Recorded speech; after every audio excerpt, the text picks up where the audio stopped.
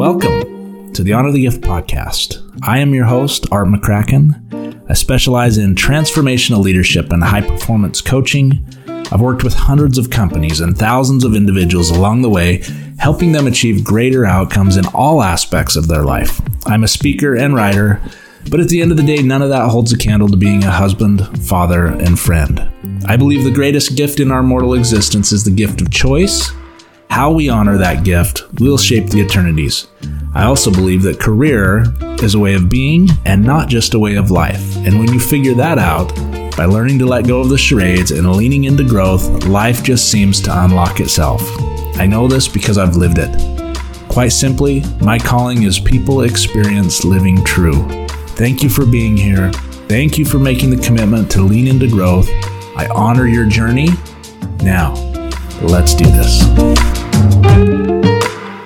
Hello, friends, and welcome to another weekly episode. In this week's episode, I have a very special guest.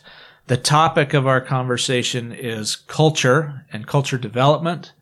This special guest, the reason I say special is because this next individual has held a very significant and dear place in my own life.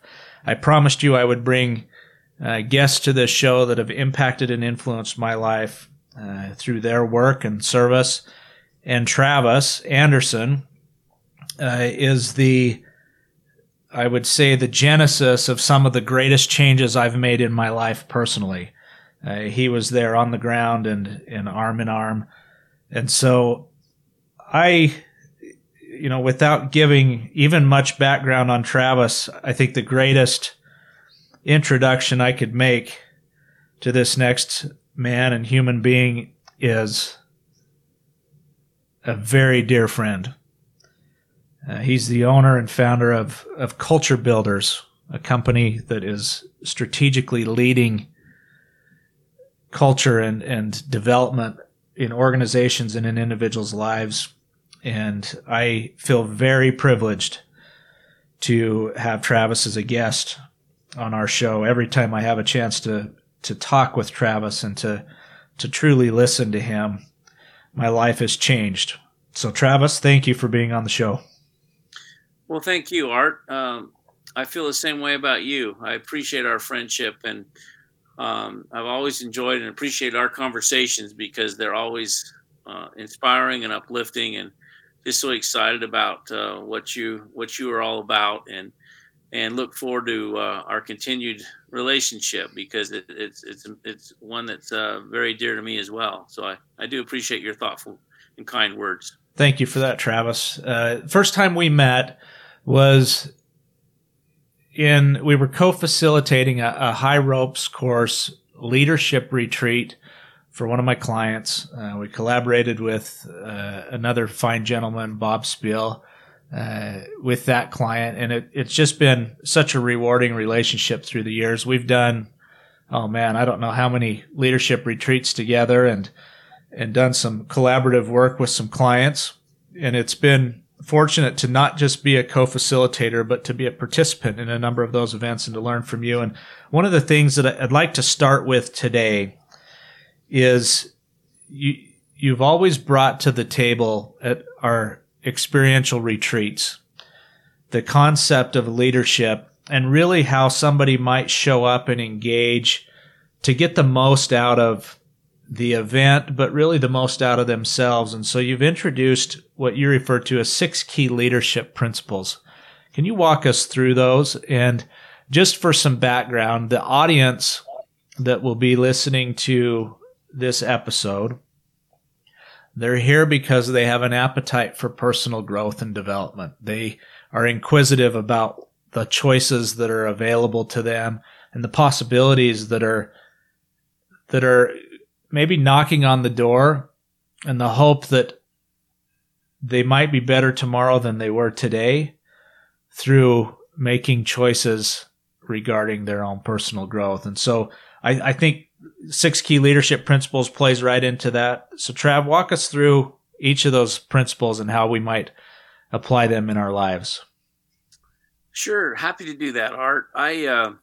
Over the years, I've always try to be very observant of the people that have had the most influence on me. And I've always noticed that it's not necessarily the people that are necessarily the most brilliant, the most has the most money or has the most prestige. It's people that literally live life to the fullest. And what I've tried to observe, and a lot of times, and my definition of leadership really isn't about a position or a title or role.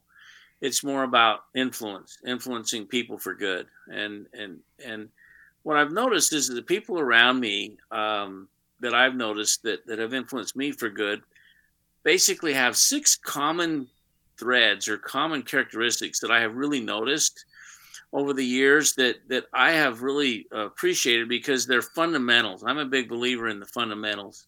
You know, I'm a big fan of Vince Lombardi, who was a coach, of course, for the Green Bay Packers, and he always believed in sharing it with his players and took personal ownership and accountability to make sure they understood the fundamentals, not only in terms of the physical aspects of the scheme and things like that of their football team, but just some mental fundamentals in terms of having a what I like to call an attitude of commitment, an attitude of being that really allows them to be successful.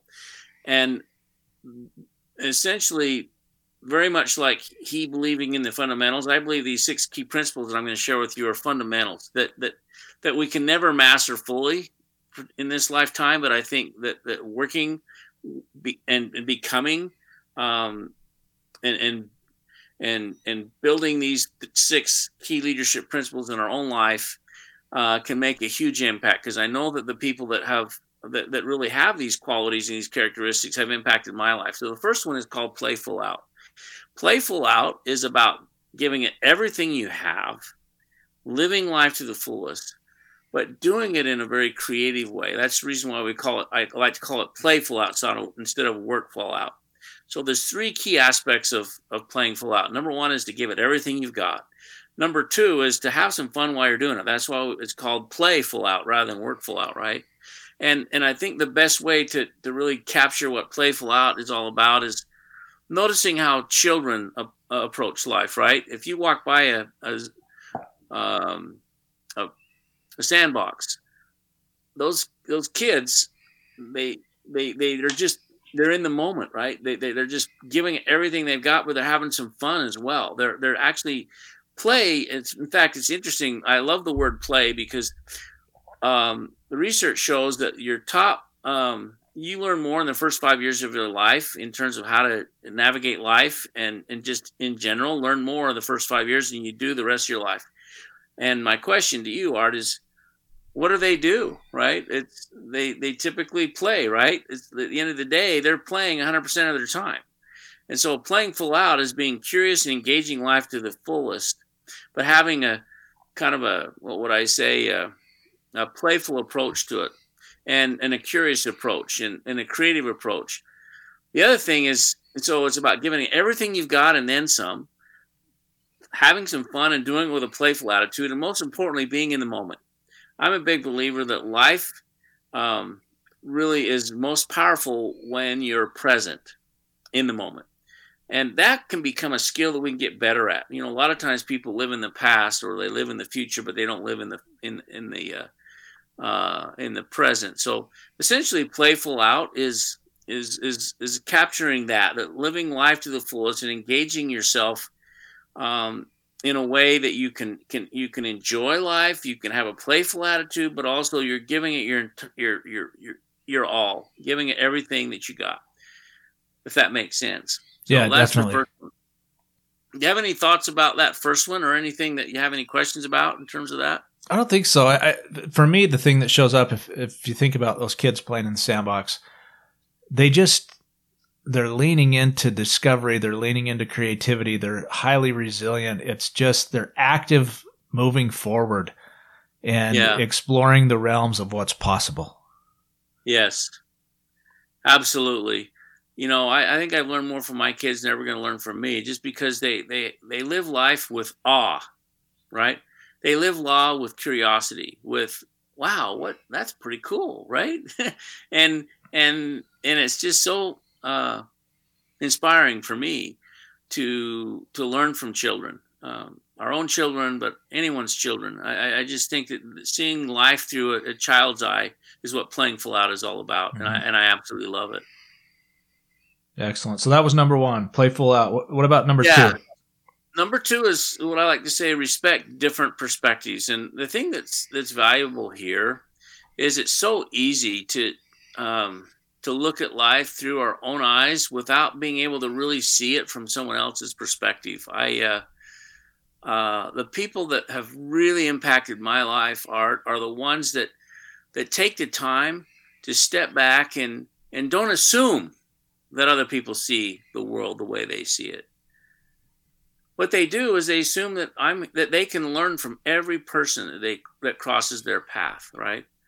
And that's, for me, something that I strive to do, and I know I could do a lot better at, because it's so easy to just approach life the way we've always approached it, and not really be curious or interested in recognizing that other people's perspective can be just as valuable, if not more valuable, than the way we're seeing the world, right? And so when a lot of times people say, yeah, you got to respect each other. And I think that's true. Absolutely. But that's one of the best ways that I know how to respect people, is to listen to them and respect their opinion, and recognize that we might be able to learn something here, right? That we hadn't considered or thought about, even if initially I don't agree with it, right? Right. So that's number two. I love your input, Art, on your thoughts about respecting different opinions and what that means to you, and any insight that comes to you as you think about that idea. Yeah, what comes to me immediately is to be open. Be the first to listen and last to talk. I think we learn. Yeah. There's so much experientially, and as I think back on retreats that we've done together, just the tangible physical experience of seeing something from a different vantage point than somebody else physically. Like if I'm at the left of you and you're at the right of me, you're going to see things in your purview very differently than I see them.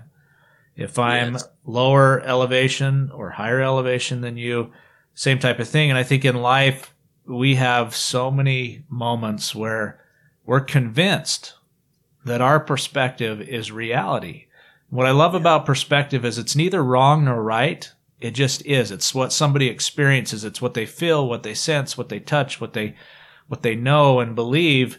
All of those things form perspective, and the perspective is owned by the person experiencing that. And so we can have completely unique experiences and perspectives in life, and that's okay. Neither one of them are right or wrong. I love the question, what do I know to be true that isn't? Yeah. And that's what shows up for me. Thank you. I always appreciate your perspective, no pun intended here, but that's the thing, is the people I learn the most from are observers of life, right? They step back and they're intrigued, they're interested, they're curious about other people's thoughts and other people's perspectives. And what I particularly enjoy hearing are people's stories, right? Because I feel like in many ways we don't ever take the opportunity to learn people's stories about their life and about what makes them tick and significant moments in time that have impacted their life. And by respecting that and listening and learning, I've been enriched so much over the years by just being curious and interested in what other people's perspectives and what other life experiences have taught them.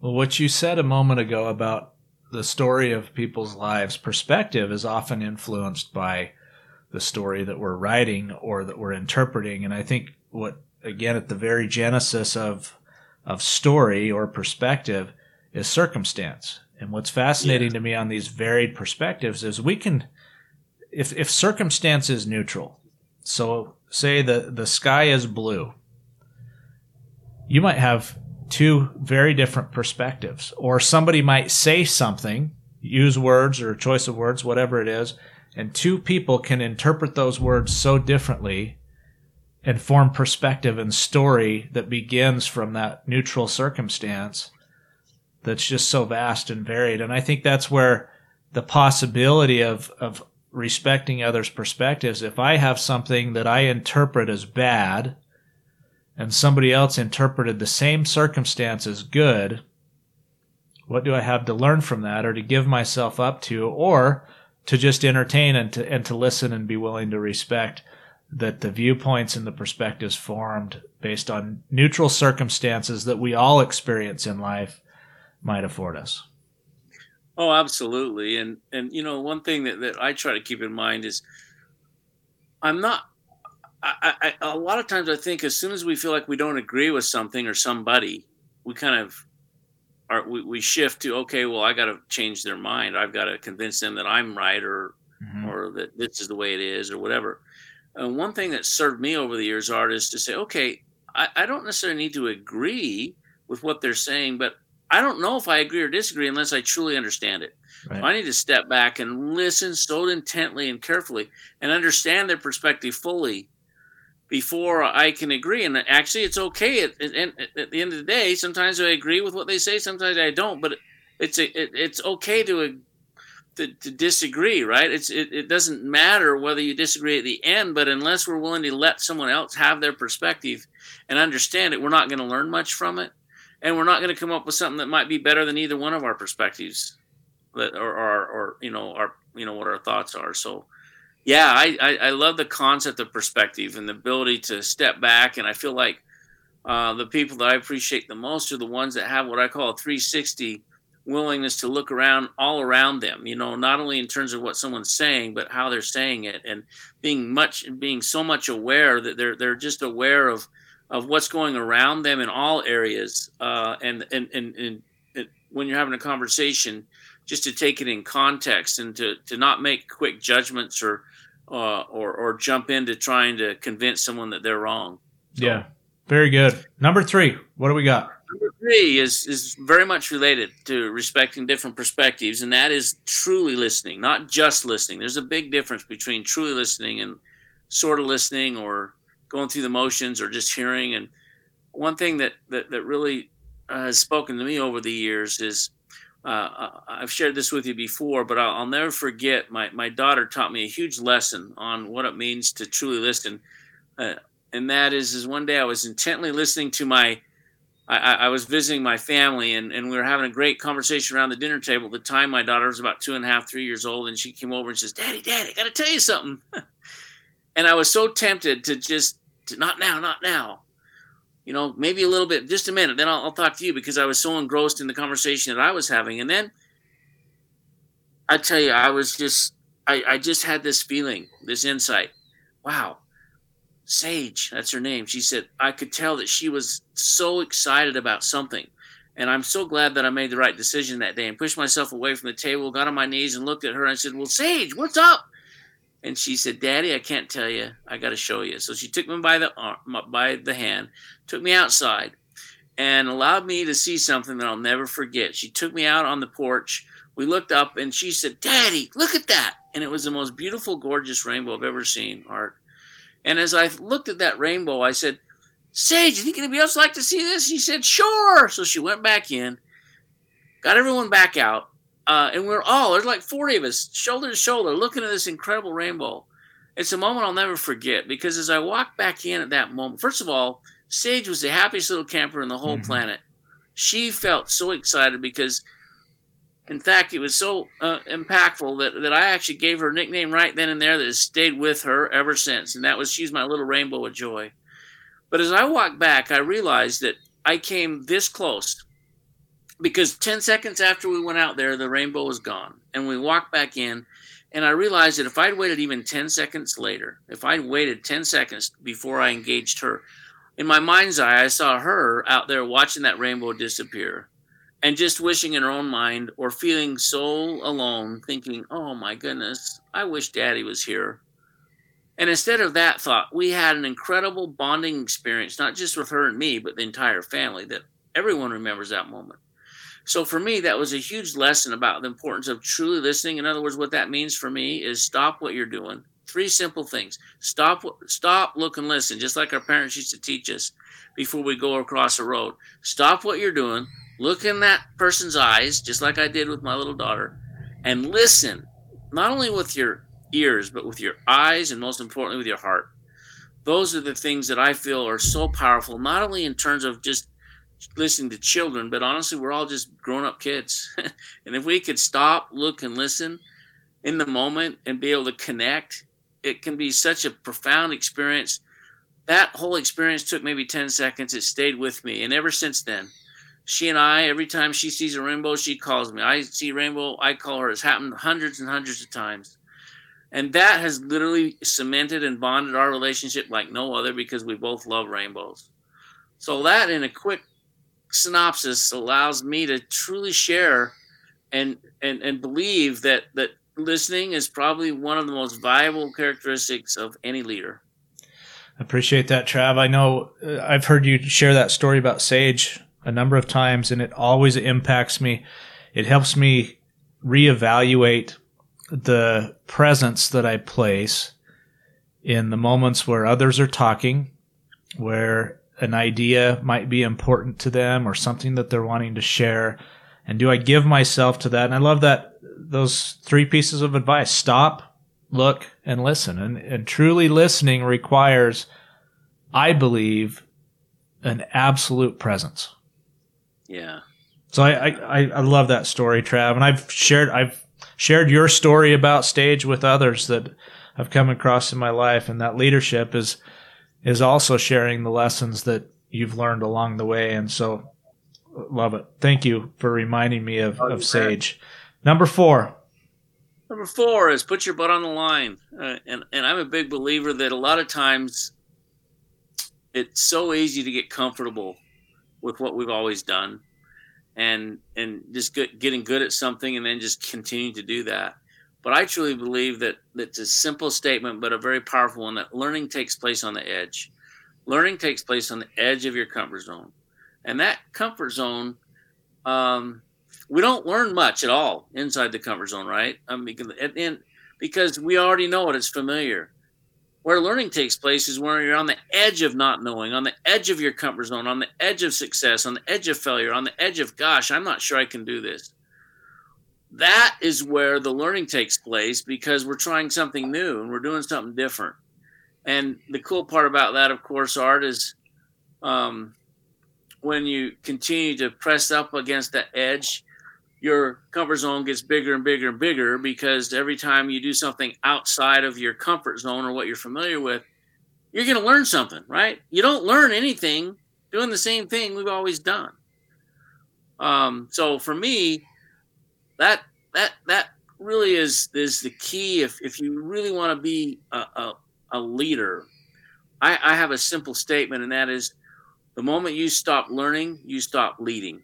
And the way to learn is to challenge yourself and be willing to get outside of your comfort zone and do things that you normally wouldn't do, but you do it anyway. I'm a big believer that courage is not the absence of fear at all. It's feeling the fear and moving forward anyway. And typically that requires us to get outside of our comfort zone. So that's number 4, I believe. Very good. Any thoughts about that one? Learned it and lived it and benefited from it. Being willing to put your butt on the line. As you said, learning takes place on the edge of a lot. And I think being willing to go beyond that edge of comfort requires that you take some risk. Sometimes it's expensive in the relationships that we face and the changes that are possible and all the fears and doubts that come with moving beyond the edge of our comfort zone. So learned it, lived it, benefited from it. Love it. Number 5. Number 5 is trust yourself and trust others. Most of the time we think about trust as something we build with other people, and that's true. But unless you're willing to trust yourself, other people aren't going to trust you, right? And so I'm a big believer that in order to create trusting relationships, you've got to learn to trust yourself. Trust that you believe in who you are, what you're about, and have confidence in who you are. Have confidence that what you think is important. Have confidence to believe that you can make an impact, that you can influence people for good. Not so much necessarily in terms of what you do, but who you are. Being able to have the confidence that who you are in and of itself and your presence can impact other people, but only if you are willing to trust that you can make an impact. Not that you're necessarily going to force it on anybody, but that you're open and interested in influencing people, and that you have the capability of doing so, I think is really important to know that you need to be able to trust yourself and trust others. And when you trust others, it allows you to trust yourself more. And when you trust yourself, it allows you to trust others more. So in a nutshell, the concept of trust for me is the foundation of any strong long-term relationship. Because if you don't have trust, you don't have anything. So you talked about trust yourself. The second part of that was trust others. How does that play in? Well, I'm telling you, if you don't trust yourself, I can guarantee you no one else is going to trust you, right? At the end of the day, because people are going to recognize that or feel that you're not confident. So if you're not confident about something that you're doing or what you believe in, why should I be confident in you or others, right? Right. So that's a key point for sure. Let's move on. We have a lot of topics to discuss, but I know number 6 is kind of the bow on this package. What's the 6th key leadership principle, Trav? Well, it's simple. It's called be a day maker. And I usually start the conversation around being a day maker, talking about what it means to be a day breaker. I know that we've all experienced being around negative people that literally have a tendency to bring the energy down and to talk negative about things and always complain. I like to say they have a tendency to drive their BMW. You know, they love to bitch, moan, and whine. And honestly, I think we've all recognized how draining that can be. On the other hand, there's also people in our life, Art, that I feel like every time I have a conversation, I'm better off, right? For whatever reason, they have this commitment and intention in their heart to do what they can to serve others and to make someone else's day. They make your day by just being there with you. And I got to tell you, of all the people I've learned from, I have to say my mother has been my most impactful day maker, because I remember as a kid, Art, that no matter what I was doing, what I was involved in, she was always interested. She always asked me questions and shared thoughts that allowed me to recognize that she saw something in me that I didn't. She made my day on a consistent basis just because of who she is. And I've tried to do more of that, because I still feel like, even though she's passed away, I hold her dear in my heart, because she always did everything she could to make my day just a little bit brighter. And I know that we've all experienced that. I'm curious, Art. I mean, when you think about a day maker, has anyone come to your mind that has had an impact? And can you share with us, if you don't mind, share with me what specifically that person did that made your day and why you appreciated that so much? You know, I can think of a number of people in my life. You being one of them, I kind of started the show with that. But if I just think about the people that have been day makers for me, there's some common characteristics. They bring an energy and a vibrancy for life. Mm-hmm. Their perspective is typically one of opportunity, positivity. They bring a presence and a humility around seeing and sensing the needs of others and leaning into contribution into their life in that moment. They set their own needs aside. So high service, and to experience that in even a 5-minute conversation or a 30-second exchange, to feel, I guess, the receiver of someone that is being a day maker, somebody that is having that level of influence and leadership in your life, you just feel better. You feel enthused. Yeah. That attitude contagion, it wears off, and you feel loved. You feel seen, heard, invested in, and cheered on. And it's such a great thing to experience. And I love that that's the bow on those 6 key leadership principles of being a day maker. And I think an important part of that is we know and we've experienced the day breakers, not just external to us, but we have been day breakers at times. And there are so many choices throughout the day, thousands of choices. And I think that choice point, or that strategic question, is in that moment, am I going to be a day maker or a day breaker? Yeah. I appreciate you sharing that, because I believe that every single morning we wake up, consciously or unconsciously, we decide how we're going to approach that day. And for me, just asking that simple question, what can I do to make someone's day? And I found that if I at least think of one person and make their day at least once that day, it's hard to have a bad day. Yeah. It really is, because there's no such thing as a bad day as long as you can make someone else's day a little bit brighter. Yep. And what's interesting about that is not only can it help them feel better about themselves, but just making that happen allows us to experience a moment of joy, even in a day when things aren't going well for us. And it can be, as you said, just a 5 or 6 second engagement. A word might not even be said. Just a glance and a smile can go a long ways. I'm a big believer that one of those moments in time can be felt and impact people in amazing ways. Yeah, I love what you said there. A smile, something so basic, but when others smile at us, it feels different. Oh yeah, and it absolutely does. Again, choices that we have. Hello, friends. Thank you for tuning in. Hope you're enjoying this week's episode. If personal growth and development is your thing, and you're here learning and leaning into growth, glad you're here, glad you're part of the community. If you want more of this, make sure and hit subscribe in this podcast platform or any of your favorite podcast platforms. Search for Honor the Gift podcast and make sure and subscribe so that it shows up each week with new updates, new conversations, new learning, new ideas and concepts, again, to help us all in this journey we call growth and how we make it through life and the way that we show up for others. Also, if you are looking for more information, deeper dives into some of these conversations, and just an update to stay in the loop, you can always go to choiceisthegift.com and click on subscribe, where you'll be in the loop on things that are upcoming and more updates on this podcast. Again, thank you for being here. Now let's get back to the episode.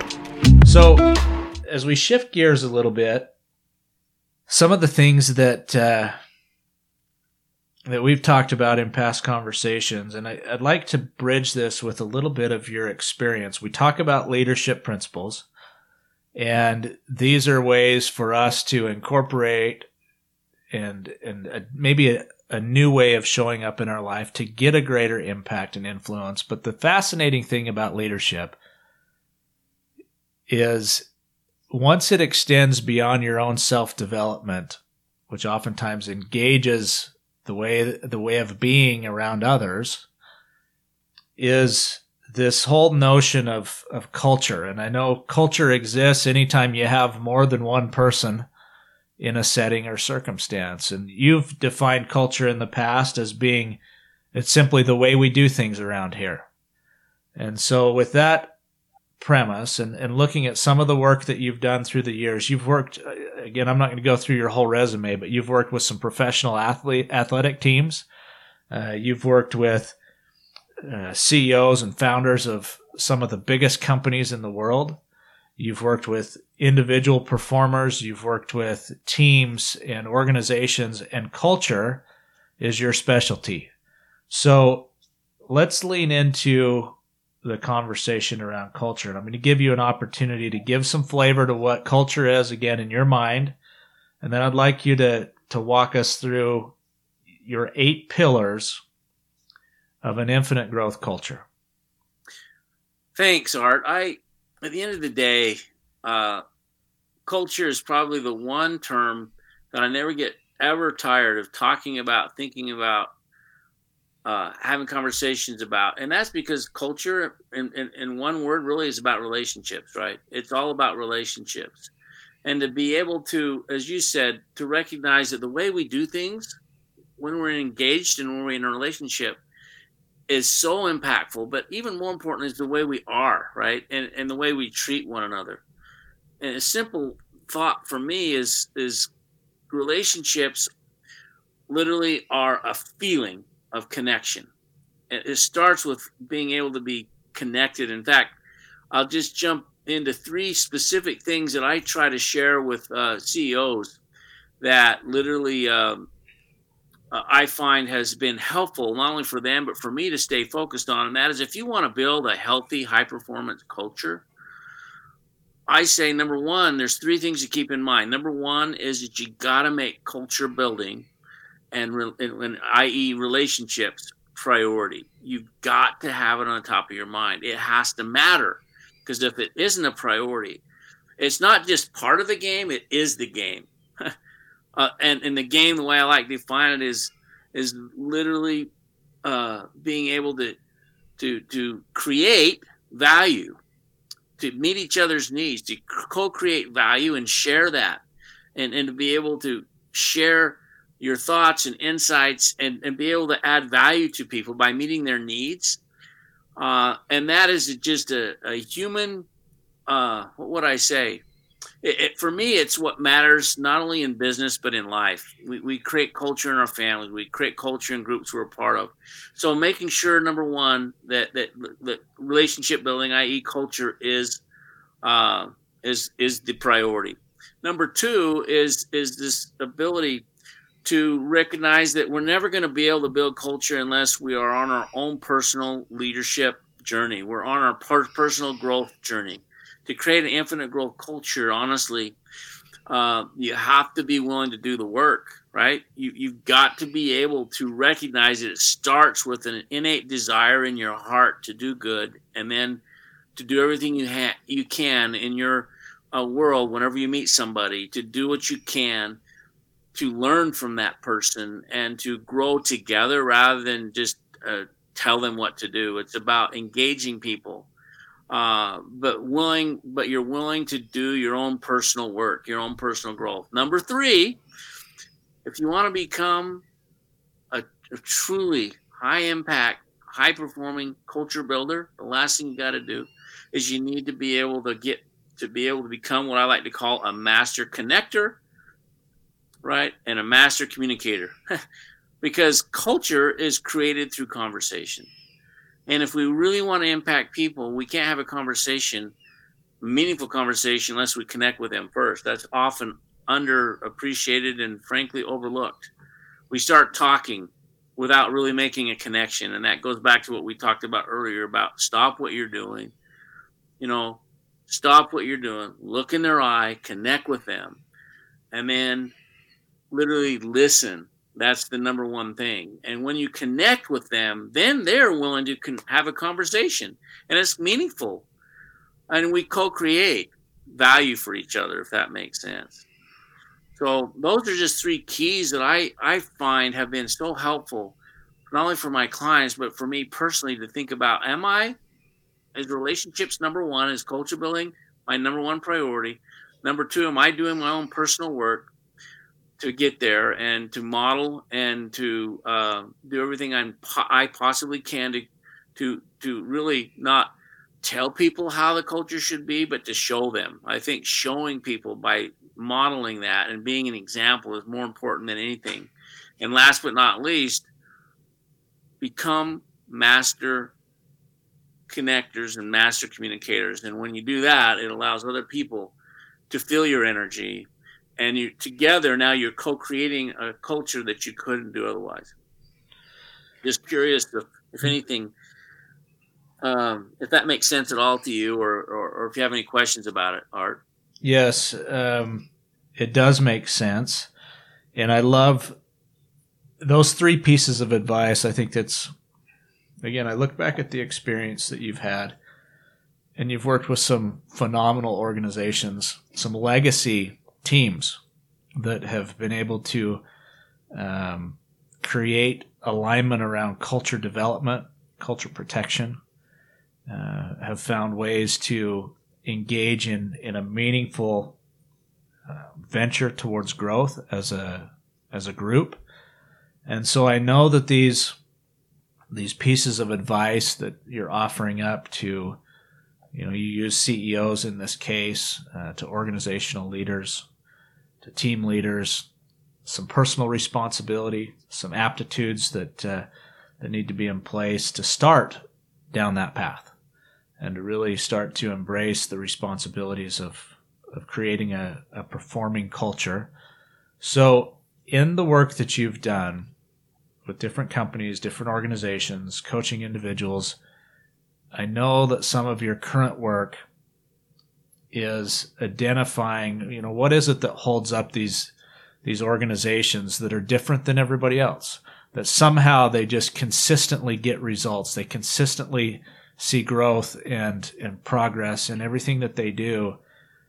And I know that you could share so many stories with us through the years, but as you've baked this down and defined what you believe from your perspective, those pillars of a continuity or an infinite growth culture, help us understand what you see from your perspective that creates that consistency. I appreciate the opportunity because I've spent a lot of time thinking about the relationship between infinite growth and culture.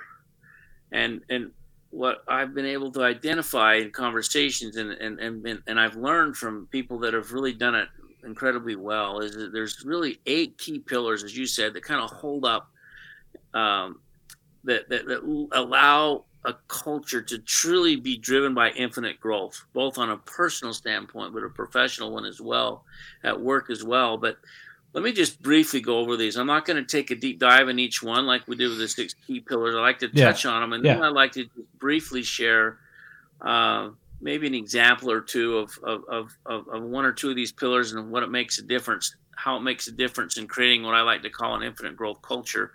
Number 1 is leadership. If most companies, they talk about the importance of leadership, but they don't take the time to create an environment where people can learn how to lead. They don't take the time to do the personal the work. They don't do the private work that they need to do in order to build culture. And so it starts with a leader's commitment to think about how they want to influence people for good, right? That's my definition of leadership. So that's the number 1 pillar. Yeah. Number 2 pillar is cause. You need to have that leadership with a cause, and a cause really is what is your purpose, right? Why does your company exist? What is that purpose? And a cause can literally be so innate that, and it's most powerful when you have a personal cause that's interwoven with a company cause, right? And we'll talk about that a little bit later. Third is vision. Once you have that cause and be clear about that, you actually have what I like to call you got to have a clear vision, right? You literally need to have a real vision of what's possible, and a lot of times people are not clear about what they want. They're not clear enough to make it become reality. They just have a vague idea. So I'm a big believer in working with executive teams to help them get really clear about what that vision really not only looks like, but what it feels like, and create experiences around it where people can sense something that really is so powerful that it attracts people to be a part of you. Next is you got to have a strategy, right? At the end of the day, if you have this great vision but you don't have a strategy, you're in trouble. A strategy is nothing all that complicated. It's a plan, right? You've got to have a strategy, and it's got to be very specific. And literally lately, when I work with companies, I what I found is a good time frame is about 3 months to take a look at things. And I like to say we're going to be winning by quarters.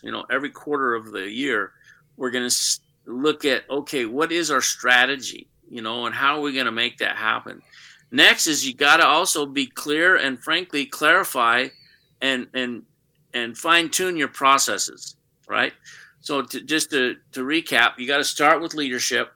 You got to have a cause. You got to have a sense of purpose. Next is you got to have a clear vision. Next, you got to have a strategy. Then you've got to have processes that are going to support that strategy. And the sixth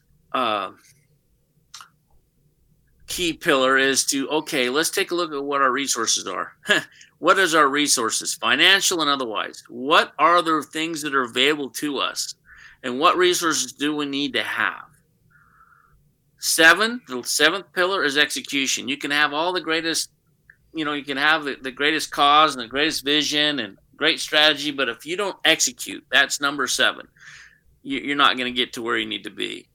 And it's about really just making it happen and creating accountability throughout the company and recognizing that unless we execute our plan, I'm sorry, nothing's going to happen. Last but not least, Art, it's one of the things that most people fail to do. It seems so obvious, but it's not. And that is you need to keep a score of the game. And I love sports because it's something that really has instilled my love for culture building. I don't remember the wins and losses as much as I remember that camaraderie and that connection and literally the ability and those relationships I built through sports. But the value of score of the game is where you're at any given time, and it allows you. If you don't keep track and score the game, in other words, be able to measure things and recognize at the end of the quarter, end of the month, end of the week, end of the day, if you don't step back and say, oh, wait a minute, where am I at? What's the score right now? That's why I love sports. At the end of the game, you know what the score is. You know who won, who lost. And if we can keep track of our wins and recognize what the score is, it allows all those other things to, like a recipe, come together in a way that literally can make an impact. And I've actually worked with companies, Art, that they do a lot of great things, but they don't measure stuff. They don't keep track. They don't keep the score of the game. They don't have all the measurements in place. They're not able to get the feedback loops that they need. And they don't know where they're at. And if you don't know where you're at, it's really hard to know where you're going to go. So in a nutshell, those 8 pillars I found has been very nice touch points for vision-driven leaders that want to create culture by design rather than by default. That last statement, culture by design versus culture by default. I know we've had many discussions about that paradigm. And what you've defined here is the 8 pillars of what I would refer to as a culture by design. You're setting an intention and you're holding yourself to the vision and purpose of your existence as a brand, as an entity, as an individual, as an organization, as a team, that you're living true to that, which brings us maybe full circle on this conversation. I asked this question of all of my guests, and back to our conversation about perspective is different for every individual. From your vantage point, what does it mean to you to live true?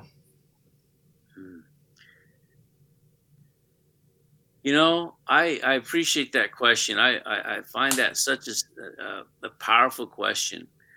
And as I think about what it means to live true, for me, what that means is to be willing to look at your heart, right? I always share that it's important to think things through. But if I haven't learned any lesson in life, the lesson that I've learned is you gotta listen to your heart. And your heart is going to let you know whether you're living true, right, or not. And when you're able to literally embody what your heart is saying and recognize that you have the ability to become anything you want to become, but only if you really embrace who you are and live true to what you know is true for you, right? To live true to what you know to be true for you. And I draw truth based on my experience of life, not necessarily what someone has told me or said to me. It's my experience of life. It's been my greatest teacher, Art. And so for me, living true is living in the moment, engaging life fully, being able to connect with the people that I'm around and to realize that I'm only as true as I can show up and impact people in a positive way to help them become the best that they can be and to help them recognize and hopefully live true to their truth. So in a few words, that's a few of my thoughts, and I really appreciate the opportunity to think about it. And I just love that question, and I'm going to continue to ponder it because I think it's a powerful, powerful question. Thank you, Trav, and appreciate your perspective on that. It brings to bear the conversation we're having around leadership and culture. And for me, my personal beliefs around career is that career is a way of being, that it's not this separation of I'm this way at work and I'm this way at home, and sometimes they're not the same. And, you know, in community, maybe I'm a little bit different than I am with my friends. But when it comes to personal and corporate development, you have said to me it's got to be both. And so when it comes to living true, and you touched on this in your pillars, that in fact it was pillar number 2, or no, not in the pillars, it was in your advice to a CEO. You said that recognize it starts with you and the development work you're doing. And so what I find in living true is that when you're on purpose, when you've identified what your truths and beliefs might be, they really inform a way of being that by intention should transcend every area of your life. Yes. So what thoughts do you have on that as maybe a final closeout? And if you could give maybe one single piece of advice for humankind, what would it be? Well, you know, I agree with what you said. I really believe that creating your own sense of clarity about who you are is so critical, because as you said, if you're pretending to be somebody, or your only goal is to come across a certain way to certain individuals, and you're different at work, you're different at home, you're different when you're out with your friends, I don't think that's living true. And when you can truly embrace who you are and show up the same way that you would show up with anybody, the same, and essentially open your heart, literally what it is, to whoever crosses your path. Part of my purpose statement is to be able to create safe space for my family, but every person who crosses my path, to be themselves, right? To be able to create space. And for me, that's what culture is all about. So at the end of the day, if I were to leave with one simple word of advice, it would just be to embrace your heart, period. Embrace your heart. Embrace the fact that your heart is going to influence not only yourself, but by embracing your heart, you're going to be able to, other people are going to feel comfortable and safe enough to embrace their heart as well. Wow. Trav, I can't tell you enough how grateful I am for you.